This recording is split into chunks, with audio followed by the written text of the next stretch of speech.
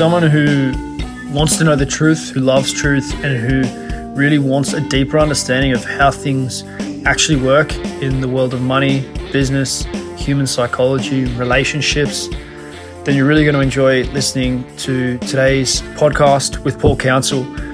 I've been around coaches my whole life and consciously or subconsciously evaluating coaches, leaders, mentors my whole life. And I can honestly say that I haven't met anyone like Paul. His depth of knowledge and his ability to get a message across is beyond anything that I've discovered over the years. And I think that you're going to find a lot of wisdom in the messages that he shares. If your goal is to improve your income, to have more fun in life, to find the space to do the things that you want to do, to help more people, then you're really going to enjoy this. I think the thing that comes up for a lot of people once we start, because this then refers to everything that we offer in offering a service, and generally the way that we've been programmed. And if you're talking about the reptilian brain, you're talking about predictability in response to stimulus, which is another key topic that you've discussed a lot with us, Paul, and I've learned a lot about. If we're going to be in this predictable environment, what is the predictable response that people are going to have to hearing about this $1,000 bottle of wine and thinking about being potentially the most expensive solution service, growth service in town? Well, a lot of people instinctively are going to say, well, I want to work with lots of people, therefore I'm going to be cheap, or, I could never price myself out of some people's budgets. And it probably comes back to like money's the root of all evil, and just feeling bad, evil for asking people for money. Look, how do you deal with that? You're absolutely spot on.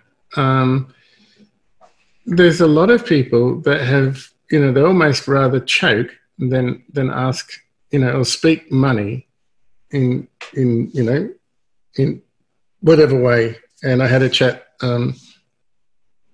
this morning with somebody that, quoted for, a number of hours per week, but finds that the task is now requiring twice the amount of hours per week, but cannot ask to renegotiate the contract because of whatever is happening and whatever, subconscious criteria is locked in there. But if you understand, and again, this is really incredibly difficult to understand.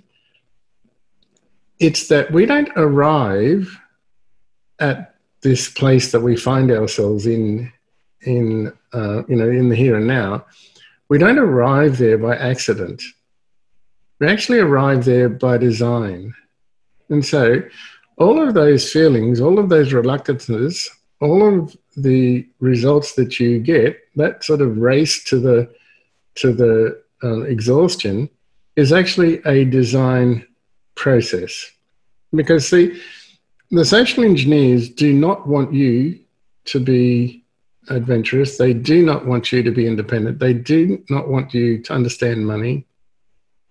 They do not want you to be sovereign, etc., etc., etc., etc. Okay? So their only goal for you is predictability, to be of servitude, and to be a conformist. And most people, 99.99, whatever the thing is, will follow that pattern, because that's the map that they've actually been given since birth. And if you want different results, you cannot. So, for example, if you're in the middle of Paris, for example, and you want to get to the Eiffel Tower, you cannot use a map that will help you navigate your way around Hobart, Tasmania. Even though in Hobart, Tasmania, it's a perfectly valid map, but it is absolutely totally useless when you're trying to navigate your way around Paris. Now, if you think about the map of design for you is almost as useless as looking at a map of Tasmania when you're trying to navigate around Paris. Because the map of socially engineered outcomes is not the map that you would need to follow in order to break away from those socially engineered outcomes and use to have a much more enlightened, much more free, much more independent lifestyle. And so when people follow the traditional map, let's say the socially engineered map, they will always have language patterns that are negative of anything that is outside that series of maps or that series of destinations. So they will always have negative comments about money. They will always have negative comments about people who want to provide a different map for people. They will always have, belief systems that will hold them back. They will always have memes that have infected their minds that sound logical, rational, and justifiable. But they will not make space for a new map. And you can't achieve anything unless you actually make space for the new map. And so in order for you to get what you want, in order for you to fulfill your dreams, in order for you to get a goal of any description that is outside your current reference, you've got to shift something around in your mind, and you've got to shift something around in your external environment. If you don't do those two things, then you're just following the traditional map.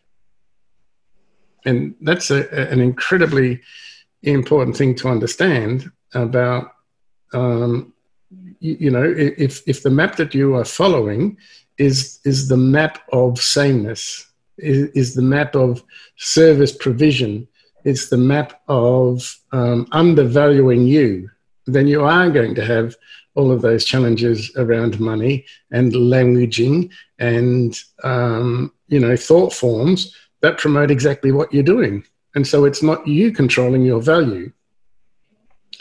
In other words, you are living at effect, not at cause.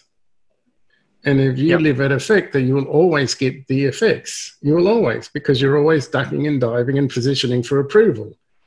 Positioning for the next client that's going to come through the door, rather than living completely at cause and then decide, no, this is my value and I am going to make my value known and I'm going to make my value. So you're going to speak your value through a language that people who want that sort of value have a listening for.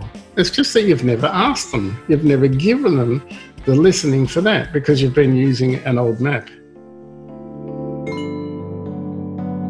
So you've just been listening to a 9-figure money mentor. Paul was broke at 40. He didn't know money up until that point. He decided to become wealthy. He became wealthy, and he's been teaching other people how to achieve financial abundance since that time. It's a really unique opportunity, and I don't know anyone else who's doing what Paul's doing in teaching investing across different vehicles and in teaching building elite business, all with the outcome of a life of more freedom. If you'd love to experience the impact that Paul's teachings can have on your life and your future, use the link in the show notes to find out more.